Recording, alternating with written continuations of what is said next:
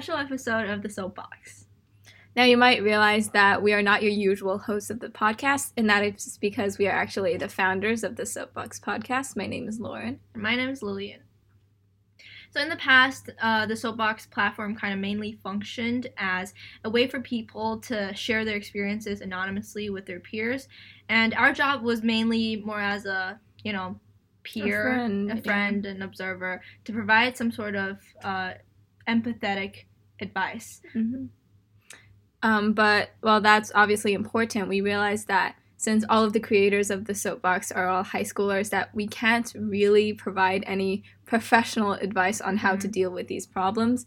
But these are all very serious problems, and we think that as a show that's dedicated to raise awareness for mental health, I think it would only make sense if we truly take this opportunity to give out some professional advice on how to cope with these issues.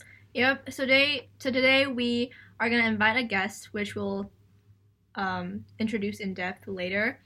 And we're going to go through the past themes one by one and kind of give some more professional advice on how to deal with it or how to deal with your friends who are going through these problems. Yes. And so today we're going to go through 4 themes that we've kind of generalized from our submissions. The first being just mental health issues in general. That's probably the biggest and most general one.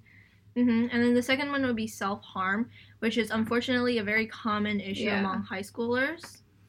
And the third one, it's sexual assault. Since we've just covered this in a very recent episode, I think it was volume 9, and we've seen a lot of cases in which sexual assault has severely impacted some of our peers, we assume, lives.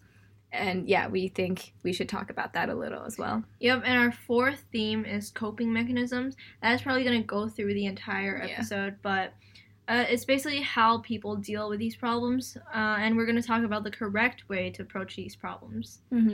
And just to repeat what Lillian has already said, it's important, obviously, to not only discuss how to deal with some issues that you're going through yourselves, but we think it's also really important that we discuss how to help your friends cope with some issues that they might be going through.